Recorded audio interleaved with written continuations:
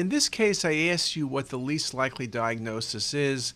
If you look at these images, there's marked thickenings of the folds in the stomach, in the antrum, there's lobulations and ulcerations. If I look at this case, I'm saying gastric adenocarcinoma, could be lymphoma. The one thing this is not is normal. Okay, so the answer is A, normal gastric folds. That's the least likely diagnosis.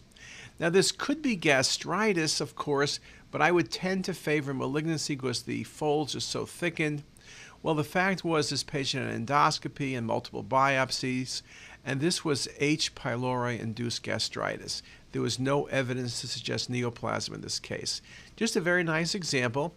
Sometimes H. pylori and gastric adenocarcinoma are in the same patient. Remember, H. pylori infection leads to carcinoma, but this was simply inflammatory. Just a really, really nice example.